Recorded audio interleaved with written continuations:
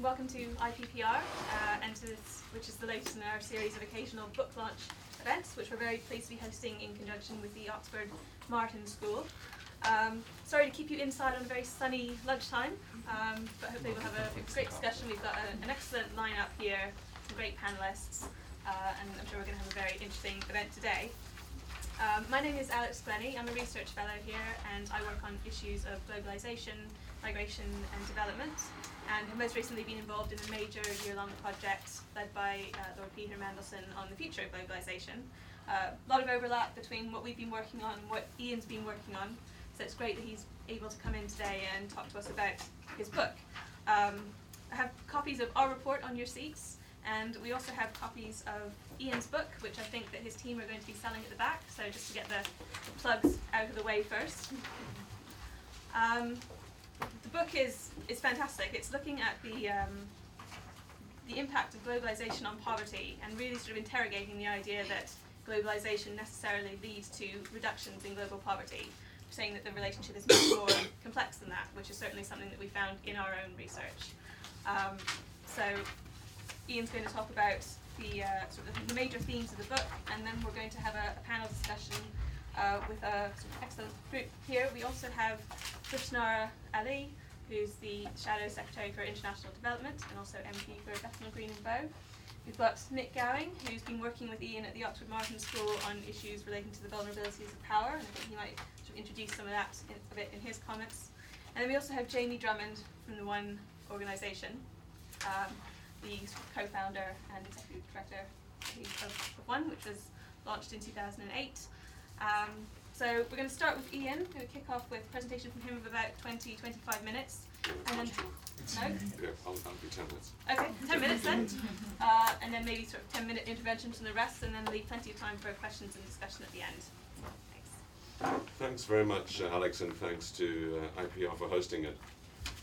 This discussion, I thought that the recent report that you did on globalization was really an excellent way of thinking about some of the big long-term issues, and very complementary to the work I've been doing. I'm particularly grateful to my co-panelists for promoting the book. I'll stand here. But to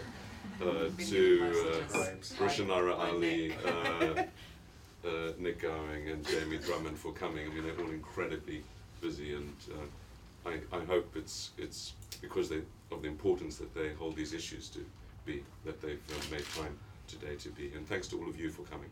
What I'll do very briefly, because I can't give you too much, otherwise you won't read the book, is give you some of the reasons why I wrote the book and where I think it takes us. The principal reason that I felt this was worth investing serious time in is that globalization, although it's the most powerful force affecting the planet today, for everyone, but particularly for poor people, although it is that powerful force, it's also perhaps the least understood. And the debates that have tended to develop around globalization have generated an intense heat and unfortunately very little light, indeed smoke mostly. So what the book aims to do is to throw a little bit of light on some dimensions, namely the economic dimensions of globalization. It clearly isn't about all dimensions. It doesn't deal with many, many aspects, peace and war, culture, and many other important dimensions of globalization. But it tries to look at the flows, the economic flows. And it's unusual, I think, in perhaps two respects. The first is that it deals with what I consider to be all the principal economic flows. So there are a lot of books on finance, there are a lot of books on trade, there are books on migration, and there are many, many treatises on aid. But as far as I'm aware, there's no other volume that brings together finance, trade, aid, migration. And critically, what's left out of, I think, all debates is ideas. How connectivity leads to the flow of ideas around the world and across borders. And the reason why I include ideas in this economic analysis is because I think they are, in economics as in all other spheres, the most powerful influence on development. And unless one understands the manufacture of ideas, their transmission and adaptation, implementation, one can't begin to understand the force of globalization. And it's particularly pleasing in that respect to not only have on the panel with me the Shadow Minister of Aid and Development for the UK government, but also Nick Gowing and Jamie Drummond, who've been intimately tied up in their lives in different ways with how ideas get transmitted and mobilized around the world. And I thought that was very important for this message. And then the book ends with an analysis of the broad policy conclusions. Now, the significance of this book, which is a totally revised edition of a book I first did in 2005, about 70% new, has grown since I first worked on this in the first edition in 2005. And it's grown because the level of connectivity has grown. So the hyperconnectivity of the world makes this transmission of all these flows more intense, but also because what we've become aware of over the last 3 years is the intensity of systemic risks. So globalization, as I argue in the book, is the most powerful progressive force that the world has ever known, but it's potentially also the most powerful destructive force the world has ever known. And it's that balance between how connectivity is managed, the upside is harvested, and the dangers of hyperconnectivity, of systemic risk are managed. That is really the most challenging thing, I think, for policymakers around the world. Because poor people and poor societies everywhere are most vulnerable to risk, they are most vulnerable to the negatives associated with the transmission of bad things through globalization, bad ideas, financial crises, climatic shocks, pandemics, other dimensions of globalization. But also because they are most desperately in need of escaping their poverty. They are potentially the people that would benefit and the societies that would benefit most from globalization.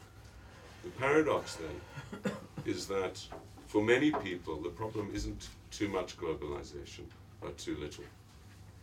In other words, for the societies of the Sahel, for the societies of Central Asia and elsewhere, it's the fact that they have not been able to benefit from many dimensions of globalization, be they medicine, health, trade opportunities, or other opportunities, that has trapped them in poverty.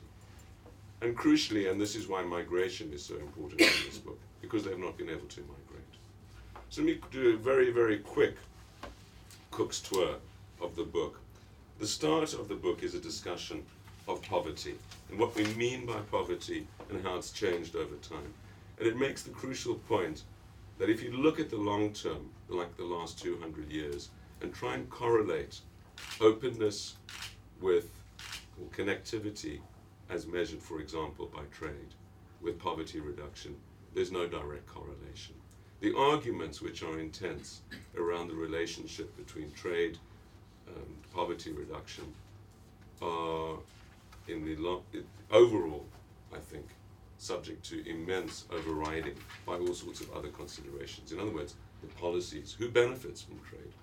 What does trade do? Does it bring the opportunities for people, or does it just nurture a very small elite? So the analysis on that is necessarily circumscribed by my own narrow view as an economist. I mainly focus on income poverty rather than many other dimensions of poverty.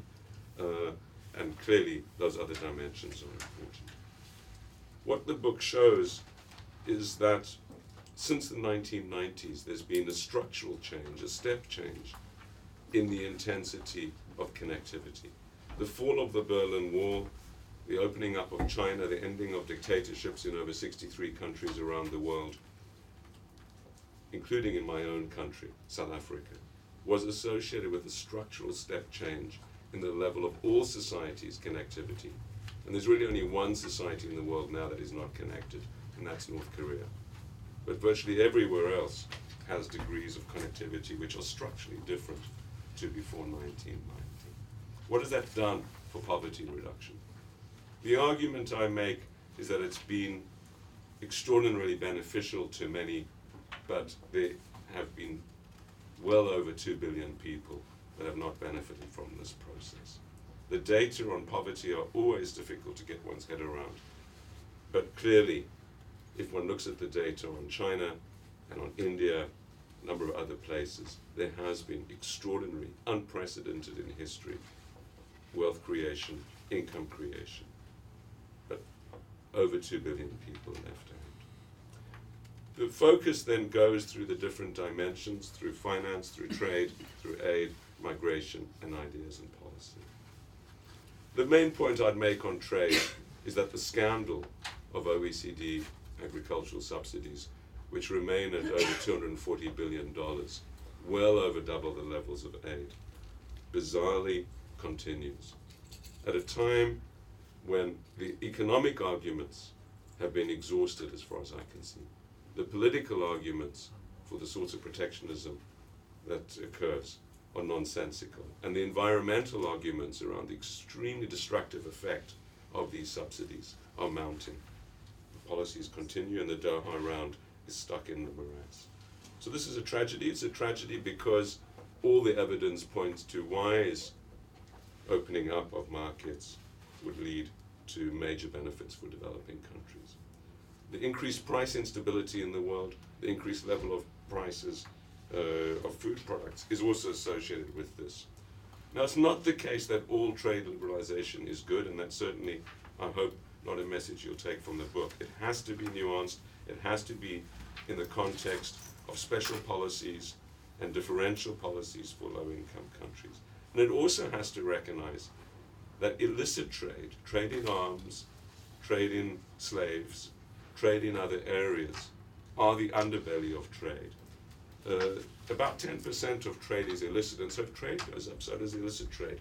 How one manages this, how one ensures that good things are traded and the bads are not, is extremely important. The chapter on finance and capital flows highlights the very, very narrow and unhealthy way that these financial flows work, the extremely low level relative to income or domestic mobilization of finance in emerging markets. Although a great deal is made of financial flows, they typically are 2 to 4% of countries' flows. So the question is, what do they do? If they don't leverage development, if they don't have beneficial outcomes, their effectiveness is greatly curtailed, and I spent quite a lot of time in this chapter thinking about the systemic risk issues around that. The aid chapter highlights the continued failure of the OECD countries to live up to their 1970s promise, the steps forward, but still the massive path still to be achieved. And this really is about the fact that per capita aid remains lower now than it was in the 1980s to Africa.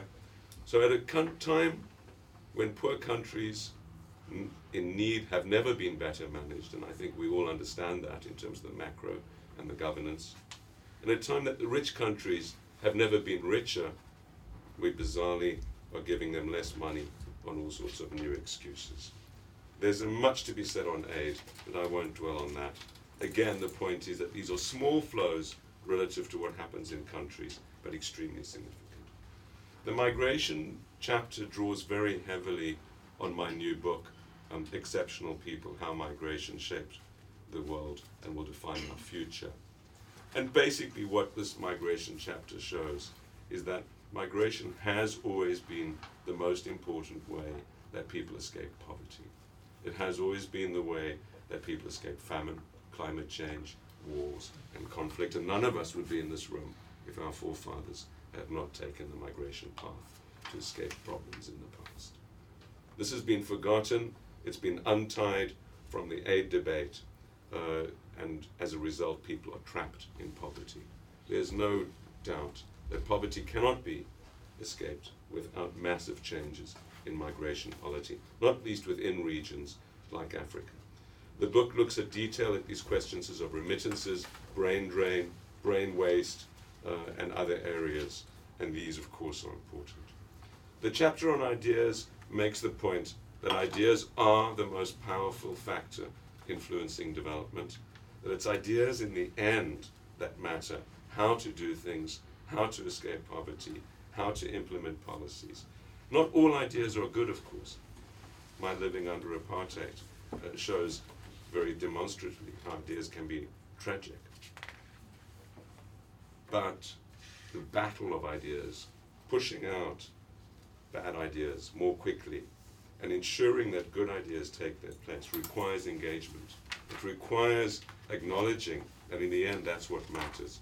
It's who wins the political battles, who wins the policy battles, what evidence they have, and what is the relationship of the scientists, the academics, the scholars, and social communities and others to formulating these ideas. In the end, as the book concludes, it's about policies. Globalization is neither good nor bad. It's potentially the most powerful force for development. It's also potentially the most destructive force. And so what the final chapter does is provides a menu of the different topics I cover and highlights some policies which would be beneficial for development. Thank you.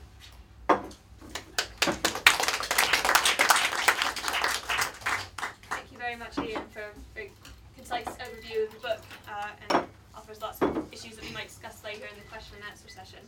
I'll hand over next to Rishnara to respond. Thank you very much, and it's a pleasure to be here at the new offices of IPPR, where I once a very long time ago worked, just in Southampton Street.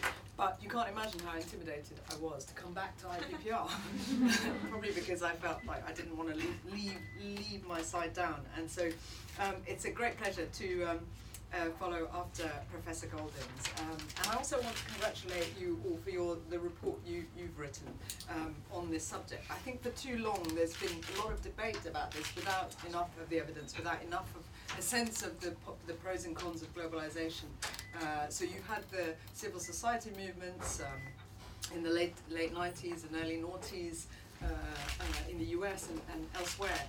But not often we've rarely had the evidence base and thinking to really get to grips with why globalization matters, where the positive value is, and where the challenges are, and what it means for policymakers, politicians, citizens, and of course civil society organizations.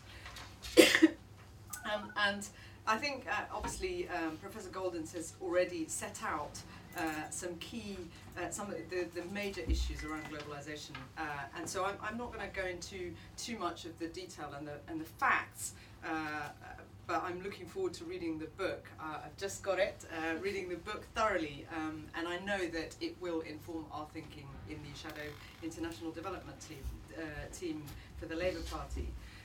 I think this idea of globalization being a powerful, progressive, hugely progressive idea, and progressive in what it can achieve, as well as destructive consequences, is really, really important for us to think about, for those of us on the centre-left, not least because we have a lot of reflections to make as the Labour Party in terms of where our starting point was in the 90s and during the time in government, and where we achieved a great deal, but where we perhaps did not look closely enough both at home and abroad in developing countries to understand the significance of what free markets, free trade can mean, both in terms of its potential for tackling poverty, reducing poverty through trade, where the policies are appropriate, as Professor Goldin has highlighted, but where overlooking the impact on the ground, whether it's here at home in the East End of London in my constituency, or Barking and Dagenham, or in the northern cities that have had industrial decline and then have not had alternative forms of employment being replaced by that decline, or in the developing countries, whether in African countries or in Asian countries. Those are the themes that actually bring us together, whether we're sitting in the UK or in Bangladesh or India or China. So this is a debate that's absolutely critical for all of us, and I think for us as a Labour Party, the thinking that's going on in the party is very exciting. I know that everyone's keen for us to return to power, and we are too, and there's a vibrant amount of thinking going on. about what it means to live in a globalized world. What does it mean to have responsible capitalism? And Ed's speech in the last conference, Labour Party conference, which did lead to considerable criticism, but also actually has led the way in getting people to think about what it means to have a trade and responsible capitalism, and what the roles and responsibilities are for politicians, government, citizens, business, and of course the media. And I think in that context, this debate is critical. When we look at the situation around the world, whether it's the Arab Spring and the push that's coming from citizens, we've got to situate this debate in the context of where the pressures are coming from. And I think politicians in the government are, whether they're in opposition or in government, are going to have to think much, much faster and adapt faster to where citizens are. And you only have to look at what's happening in the Arab Spring, and even in countries like Russia, and in many of the African states where citizens organising and pressure and social media is beginning to move rapidly and push governments to move faster than they would have perhaps otherwise liked to. And I think this point about ideas and innovation is absolutely critical, and how we organise movements as civil society organisations or as political parties is going to be central to the way we shift our approach to moving towards a more progressive globalisation, more progressive capitalism, if you like.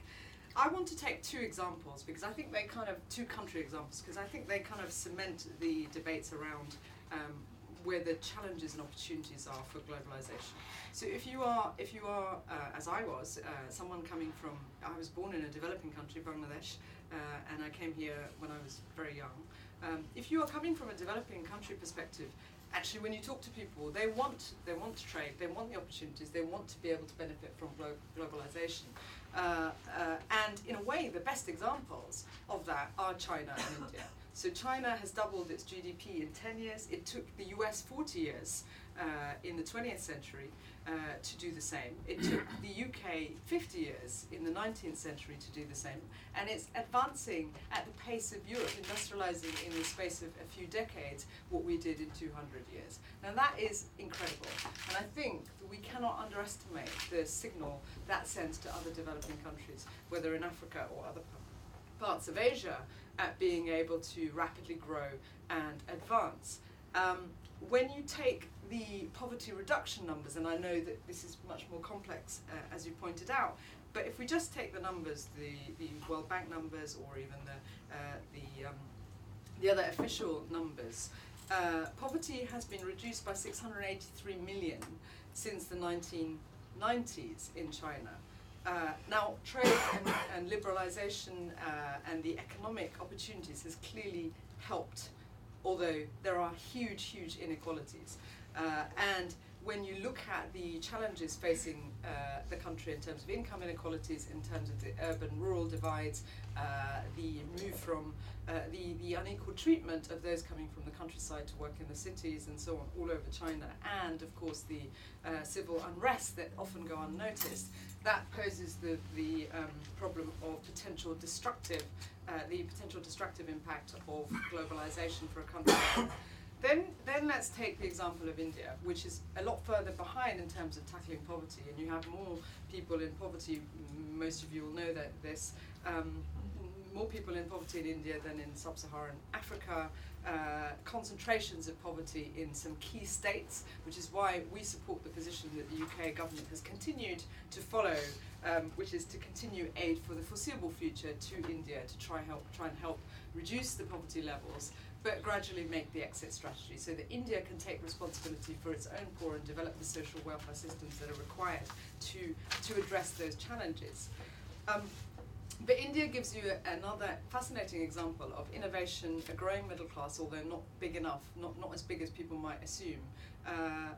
But in time, we will see that, and the huge spending potential, both in both those countries, and the opportunities that are presented to us in the future in terms of trading opportunities for Europe and America, although that's going to take some time.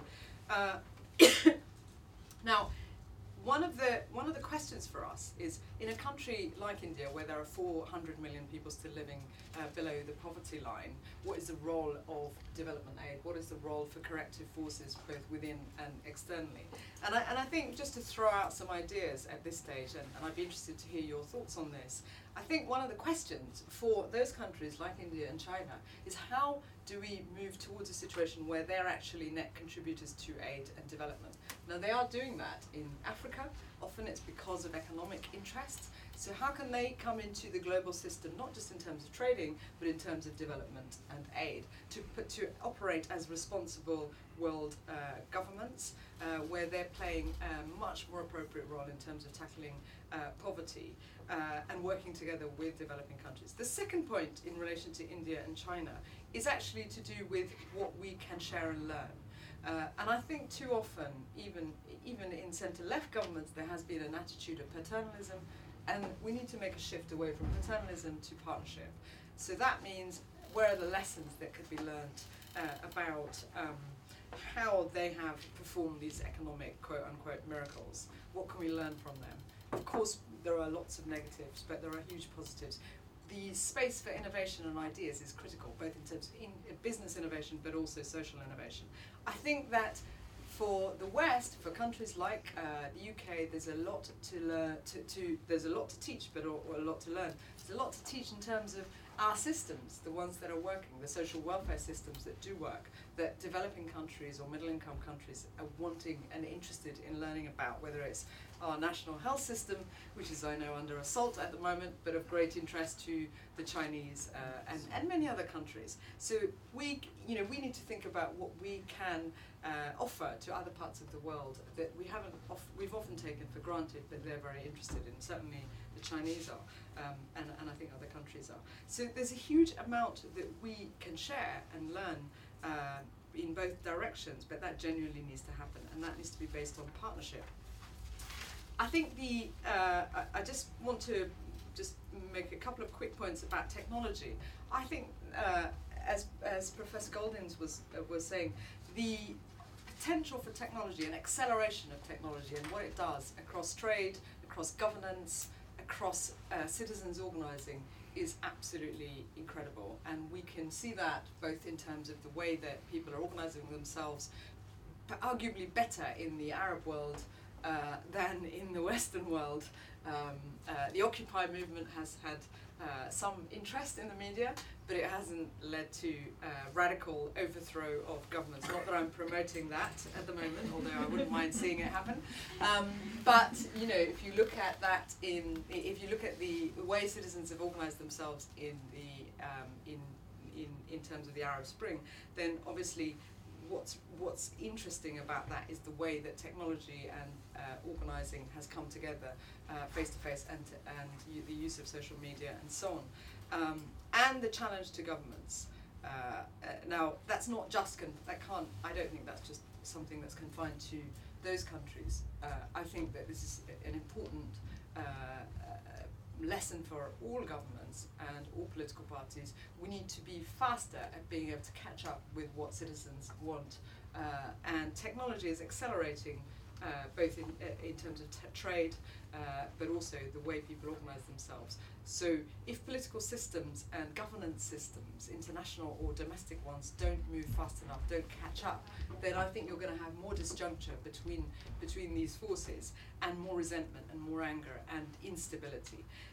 In terms of the domestic scenario, I think we, as the Labour movement, as the Labour Party in government, we often overlooked, to our detriment, the effects of globalisation at home. And if you take the example of the economic benefits, of course, you can't deny the economic benefits of globalisation in terms of the macroeconomic picture, but certainly in local communities, whether it's in the East End of London and as I said, in other cities, there have been huge concerns, and that's because of the anxiety that was created and the downward pressure on wages and opportunities for those at the bottom. and that wasn't matched enough, I would argue, with support skills and opportunities for people to make the transition into new forms of employment. So that often put people in competition. And I think that's something we cannot underestimate the significance of in the UK and countries like this, and the dangers here at home of globalization. That's not an argument for protectionism, but it is an argument for investing in our own population, in training, education, skills, so that they can be in a position to compete with more open migration where that's necessary. And of course there are huge political constraints on migration, but we need to make sure that those who are facing unemployment, who are facing worklessness, have those opportunities. And it's often that those at the bottom miss out, both in developed countries as well as developing countries, from the opportunities for globalization. And in just moving on in terms of what, where our thinking is going as the Labour Party, as the party in opposition, we have an incredibly proud record, I would say, of working to tackle poverty in developing countries when we were in power. In terms of the 0.7% commitment that we made, which this government is continuing with, in terms of the Millennium Development Goal contributions, and the support that was provided to developing countries, ranging from debt relief and so on and so forth. Now, what I think, however, for those of us who are new into Parliament, like myself, I was elected in 2010. We are thinking about where we go, post 2015. If I hope will be the case, we are back in government, and I think we need to be ambitious about where we want to go with the international development agenda.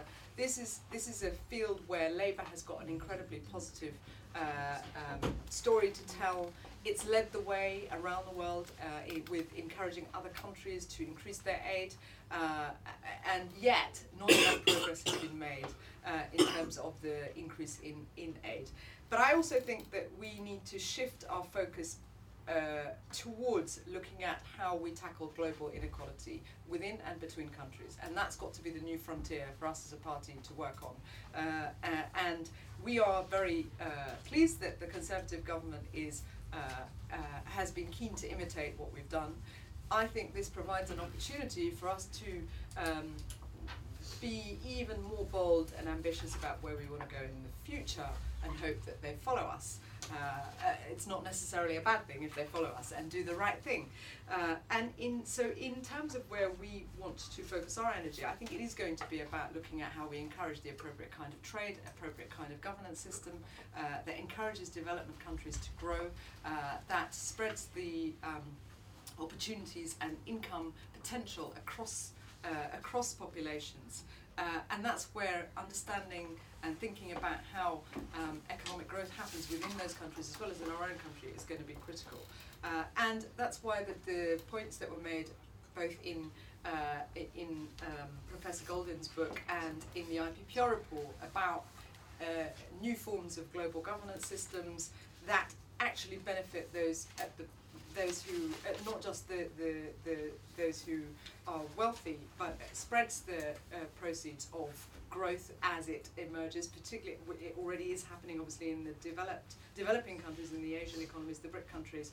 But where that is where that will be the case, if we hope in time, in the wealthier countries or currently developed countries. So we do need an international system that is much more fit for the 21st century, that recognises developing countries as partners, not countries that have aid provided to them, but the terms of trade are not fit for purpose and not based on partnership and fairness. And I think that has to be central to where we go as a Western country, and recognising that the power relationship historically has been imbalanced, and there's still a long way to go to do that. We're in the process of developing our ideas and policies for our manifesto going forward, and I'm very interested in hearing your thoughts and views on some of this, and I know some of the ideas that are coming through will be fed into the Labour Party's policy process that is ongoing. Thank you very much. Thank you.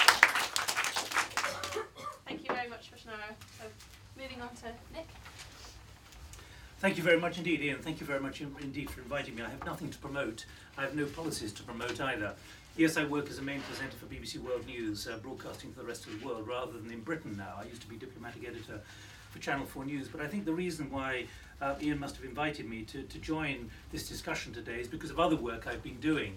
And I'm not here to promote it, I don't get any money out of it, but it comes from Oxford University, from the Reuters Institute for Journalism. It's called Sky Full of Lies and Black Swans. And why have I suddenly put that on the agenda? Not to promote it, to undermine Ian's book, but to say, in the work that I'm doing as a main presenter, I'm also doing a parallel track. It's about governance and it's about power.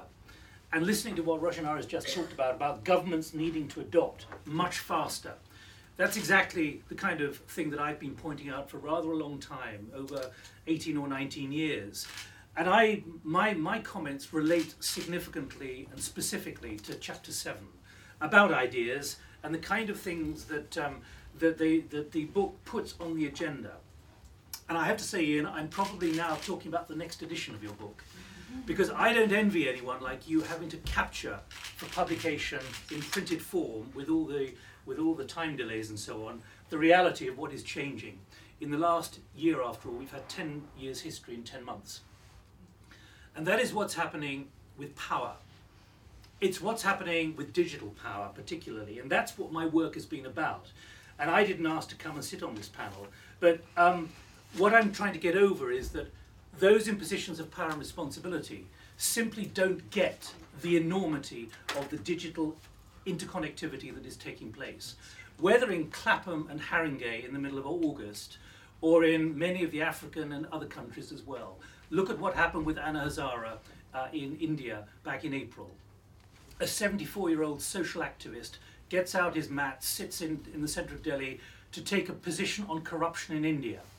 Within 96 hours, Pranab Mukherjee, the Mr. Fix-It, the Peter Mandelson of the Congress Party, had essentially said, hands up, we understand what you're saying. Why? Because literally millions of people had logged on virally in India to this, and it's something that the political class in India had never understood. The same thing happened with TEPCO during the just after the Fukushima disaster and the tsunami. It's this inability now of both the corporate institutions of power and those in government to understand the enormity of what is happening. Why do I feel confident in sitting here on the record in saying that? Because much of what has happened in the last year, particularly with Egypt, with Libya, now with Syria, and with Iran and so on, is exactly what I've been predicting for many years. But as I say, the most obvious is often the most elusive to those in positions of power. Why didn't Mubarak learn from Ben Ali? Why didn't Gaddafi learn from Mubarak? Why hasn't Assad learned from all of them? I think you will see in this globalized community that's emerging and a new power. We shouldn't be talking about the media here, Ian, in this kind of chapter. We should now be talking about the public information space. I work in the traditional media, but we're having to change incredibly fast. When there are 4.5 billion people who've got one of these, one way or the other, iterations of it, and rightly Ian talks about North Korea, you have to analyze the enormity of what Roshanar has already talked about, but I just want to re-emphasize. It is the way that the matrix of power is changing. Whether you're in downtown London in the middle of August, whether you're in Dalian, a city in China, where people take to the streets on a Sunday afternoon because there's been a chemical plant which has been inundated by a typhoon, whether you're talking about TEPCO, whether you're talking about BP, who were completely wrong-footed by the fact that 22% of the social media in the United States was on one issue only, and it was about BP and Macondo and the Gulf of Mexico. They didn't understand this new information space. Now, I'm on the record, but I can tell you that I speak to a large number of gatherings, executive gatherings and government gatherings and others, behind closed doors, where I'm amazed at how slow those in positions of power and responsibility are to understand how fundamental this is. And that's why I say we've had 10 years history in 10 months. Okay, it's an easy thing to say. But when I see, Ian, in chapter 733, challenges for knowledge management, that to me is exactly it, because I'd like to emphasize what Roshanar has said. I see great empowerment coming. We're seeing it in so many places. Whether it's M-Pesa in Kenya, or it's the people in Benghazi who rise up against Gaddafi. But there are many other political leaders in both developed and developing countries who simply do not want to get this. And I'm not going to mention them on the record, but they'll be pretty clear, some in Africa and elsewhere. And look at what even Putin didn't understand in Russia. It was clear in September when he and Medvedev announced the carve-out of power just how irritated a lot of the public were. But I can tell you from inside the Russian institutions of power, there were those of a new generation who wanted to warn Putin about what would happen. And of course it happened. Before Christmas we saw the protests in minus 20 degrees, and we've seen what happened last week. It is inevitable, it's inexorable, but it seems to be elusive to many in positions of power and responsibility. And that's why I say that I think there is enormous potential for technology, these ad hoc communities which come together, mobilized within minutes and hours by this. But it's the inability now of the structures of power to systemically embrace this. It's not about procurement of technology. It's actually about recalibrating the human software of leadership, whether it be political leadership or corporate leadership. And it's the pressure now from the next generation, whether it be the 18-year-olds or the 38-year-olds. They're getting frustrated, but they're operating within traditional systems of power. And I think in some countries, like particularly in Africa, I've heard Kofi Annan on the record, well before what he's doing now in Syria, say, if I was a leader in Africa these days, I would be reconsidering precisely how I exercise power. That's not a direct quote, but that's the gist of what I've heard him say publicly. After many months of thinking about this was in the middle of last year. And certainly that's something I would subscribe to. And therefore, when in this book we're talking about globalization for development, I do see grey clouds, not black clouds, but grey clouds, because of the inability of the systems of government and governance, whether political or corporate, to embrace the speed of this new reality. And I can give you many more examples as well. Look at what's happened in India. 6.1% growth at the moment. It's slumped for many reasons, but one of them is what was mobilized in April of last year by one man about corruption. It's led to a loss of nerve, quite apart from the fact that there are the issues of the 2G telecoms licenses and 122 of them now being cancelled, etc., etc. But look at the impact that has had on Congress. Look at the impact that will have on the Indian leadership over the next 2 years before May 2014, which is when there's due to be a new election. These are profound dynamics which most don't want to get their brain around. It's maybe easy for me to sit here and say that. But let me bring my thoughts to a close with this. First of all, I think in this new globalization, and Ian has identified this in chapter 7, but we need to keep pushing it much further. When he talks about the requisite reforms are indeed daunting, but failure to undertake the challenge will undermine any chances of an effective multilateral system for managing globalization and development. And the issue is transparency, accountability, and good governance. These bullets I'm going to give you now help frame what the authors have written here. It's about the new vulnerability of power in this globalized world, this globalized digital world, because a fisherman and a farmer in the Rift Valley or on the Mozambican coast can have as much power as a politician sitting in Maputo or Nairobi. Secondly, it's the expectation of accountability. Remember people in central London or down in Clapham or Haringey or Tottenham during the riots, or the criminal activity we should call it now. Much of what was going on there was known to many more people than even Scotland Yard and certainly the government in Whitehall, partly because the Prime Minister was away. It's forcing accountability in short order. And ultimately, and this is the most difficult thing maybe to push forward, it's creating a deficit of legitimacy. Because the public in everywhere except North Korea is seeing here, as many of us do here now, is reading the digital text, is now seeing video being streamed on this, and is saying, hang on, I know what's going on. Why am I not being told about it by those in positions of power and responsibility? Whether in the developed world, Moscow, well, I think we can call it developed, or in the developing world somewhere in Africa, these are big changes. And most, and I've tested this with many, many people off the record, not for quotation, they are seeing this as, quote, subversive, unquote. subversion of the systems which have got them into power. And so those are the issues which I want to leave with you. And by and large, there is a mindset of denial. It is not changing fast, even though what is happening is so profound. Thank you very much, Nick.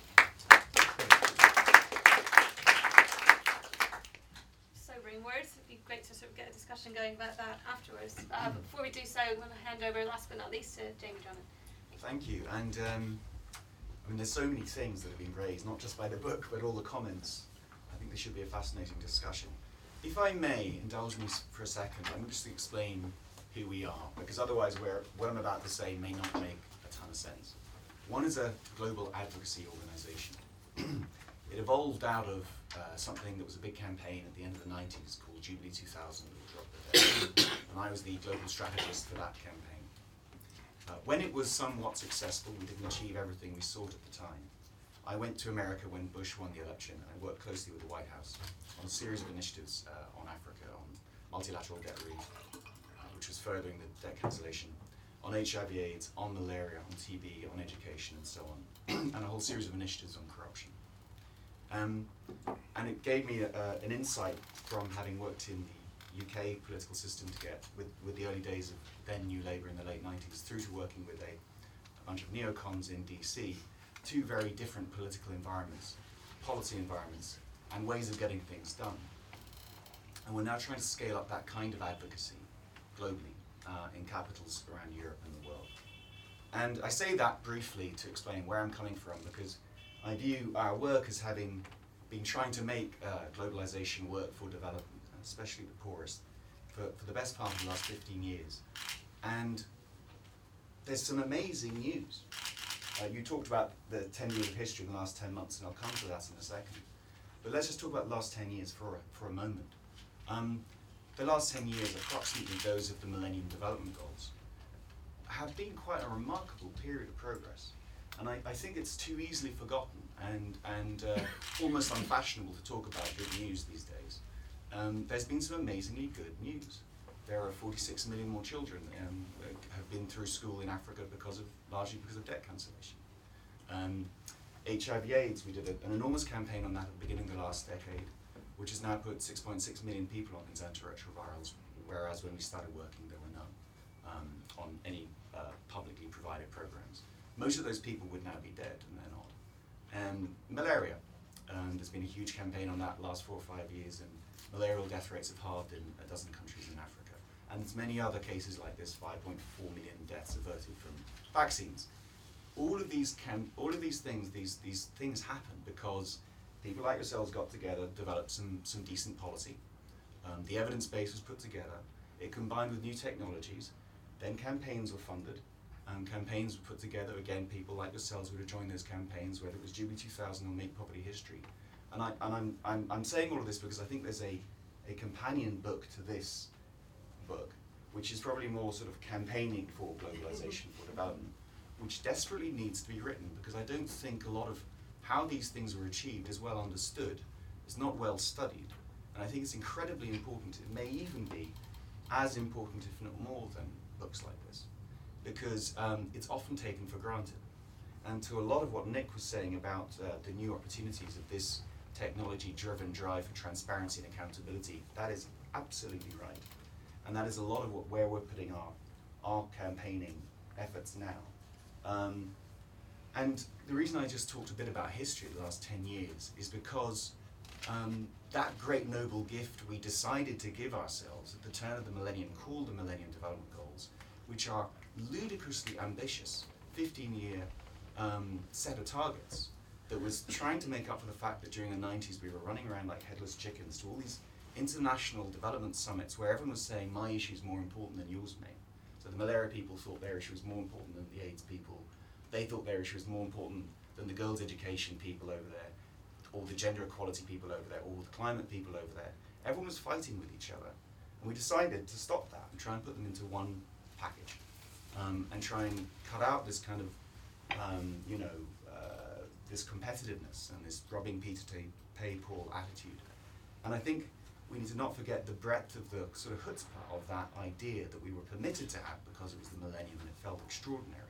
We mustn't lose some of that energy, and we are losing a lot of that energy as we approach the end of that 15-year time horizon. In 2015, there may be a new government here, but there will also be an enormous global effort to figure out what should replace the Millennium Development Goals. Now, if your book has its impact, then I'm sure you want it to have, a lot of your ideas will presumably be feeding into what should replace the Millennium Development Goals, but I encourage you all to try and engage heavily in that debate. But do so with a kind of caveat, which is, please, as you do so, campaign to finish off the Millennium Goals as best we can. Development is full of half-finished projects, people running after the next shiny bauble and actually not seeing through the thing they said they would do in the first place. Development NGOs are particularly reprehensibly culpable of this kind of behavior because they're desperately driven by the need to market themselves to constituencies that run around after different issues. So they have to run around after those issues. So they often don't finish off what they said they would do. So it is incredibly important that everyone holds, if you like, the international development community, in particular NGOs, as well as governments and corporations and partnerships, accountable for doing the best job we can between now and 2015 on the Millennium Goals. And then also have a process by which we design the replacement for them. That is also very different from what gave us the Millennium Development Goals. Because of all of the new technology, the new transparency and accountability drives that are up there, we could do something extraordinary this time. We could actually consult everyone what they think of the first 15 years of our new millennium. What did it achieve? How did globalization work for you, or did it? Ask people their opinions, the poorest people especially, because it's supposed to be all in their name. A lot of people get employed on their name. And say, okay, so what do we think should replace it? And let's have an evidence base of what people actually think would be the right set of ideas to campaign on for the next 15 years or 25 years through to 2030. And it could be actually a bottom-up process. Millennium Goals weren't bad. They were a set of pretty ambitious but also political compromises. They're only things like halving extreme poverty, which is a lot in 15 years. But you know, it's we've actually made amazing progress on that. But what should be those next set of things beyond? On transparency and accountability, well actually, just before I go there, the last 10 years, one of the key things that's happened, if you take, for example, Sub-Saharan Africa, aid to Sub-Saharan Africa, which is a hotly contested subject, you said it's an sort of unmitigated good. A lot of people disagree with that and dislike groups like ours because we campaign for 0.7 and get bipartisan agreement for it in countries like this, which then means that taxpayers' money is going overseas when they want it at home, and that's a huge issue. And we're having daily fights with the Daily Mail on this. You know, long may that continue, because we've got a great debate going on in this country, and hopefully it will improve the quality of the aid that we give. We should give it, but it will also improve its quality and link it more tightly to some of these kinds of policy proposals that you put, Ian, in your book. But in the last 10 years, while we campaigned for the increase in aid, for example, for Sub-Saharan Africa, it's gone from $17 billion to about $42 billion over that period of time. Okay? That's the result of all of that campaigning. Fairly good, especially if it's going into good things, and much of it has. So well done, everyone. During that same period of time, domestic resources mobilized within Sub-Saharan African nations has gone from $70 billion to $330 billion. That's where the money is. And it's, yes, a lot of it's about taxes on and levies on natural resource exploitation and the use of that. But it's also just it's on telecoms, on banking, on services, on lots of other activities. That's where the money is, and how we can link the increases in aid you talk about, and we've to improvements in policies for the domestic resources, I think will be a key part of how we enact a lot of the policies in this paper. You talked about China and its model and its influence, Rushnara, on countries in the developing world. We have a deep and complex relationship with, for example, the guy who runs Ethiopia, Meles Zenawi. A fascinating test of a lot of this stuff will be, for example, when the World Economic Forum goes to Addis Ababa, which it will do in May. It's never been there before, and it'll be a huge test because people like him are looking at China and thinking, actually, North Korea and not being connected, I might want that for some people in my country. And I'm not sure the connections in Ethiopia are as good as they could be, because there's an element of state control going on there. So I think it's not just North Korea. I think there's shades of grey in other places. But by the way, that developmental state in Ethiopia, they've halved hunger and they've halved infant mortality in the last 15 years. So, with that state control, there's a lot of progress that has probably also been delivered by that developmental state that is also quite worried about the possibility of democracy really happening. And how those sort of things play out in countries like Ethiopia will be a key test of how a technology and accountability that people are demanding is actually delivered by things like telecoms when telecoms are not properly liberalised in a country like Ethiopia. Should we, for example, only be campaigning on the liberalisation of telecoms in Ethiopia as the particular intervention that must be the next stage in that country's development? Anyway, there's so many things we could all talk about, and I look forward to continuing this conversation.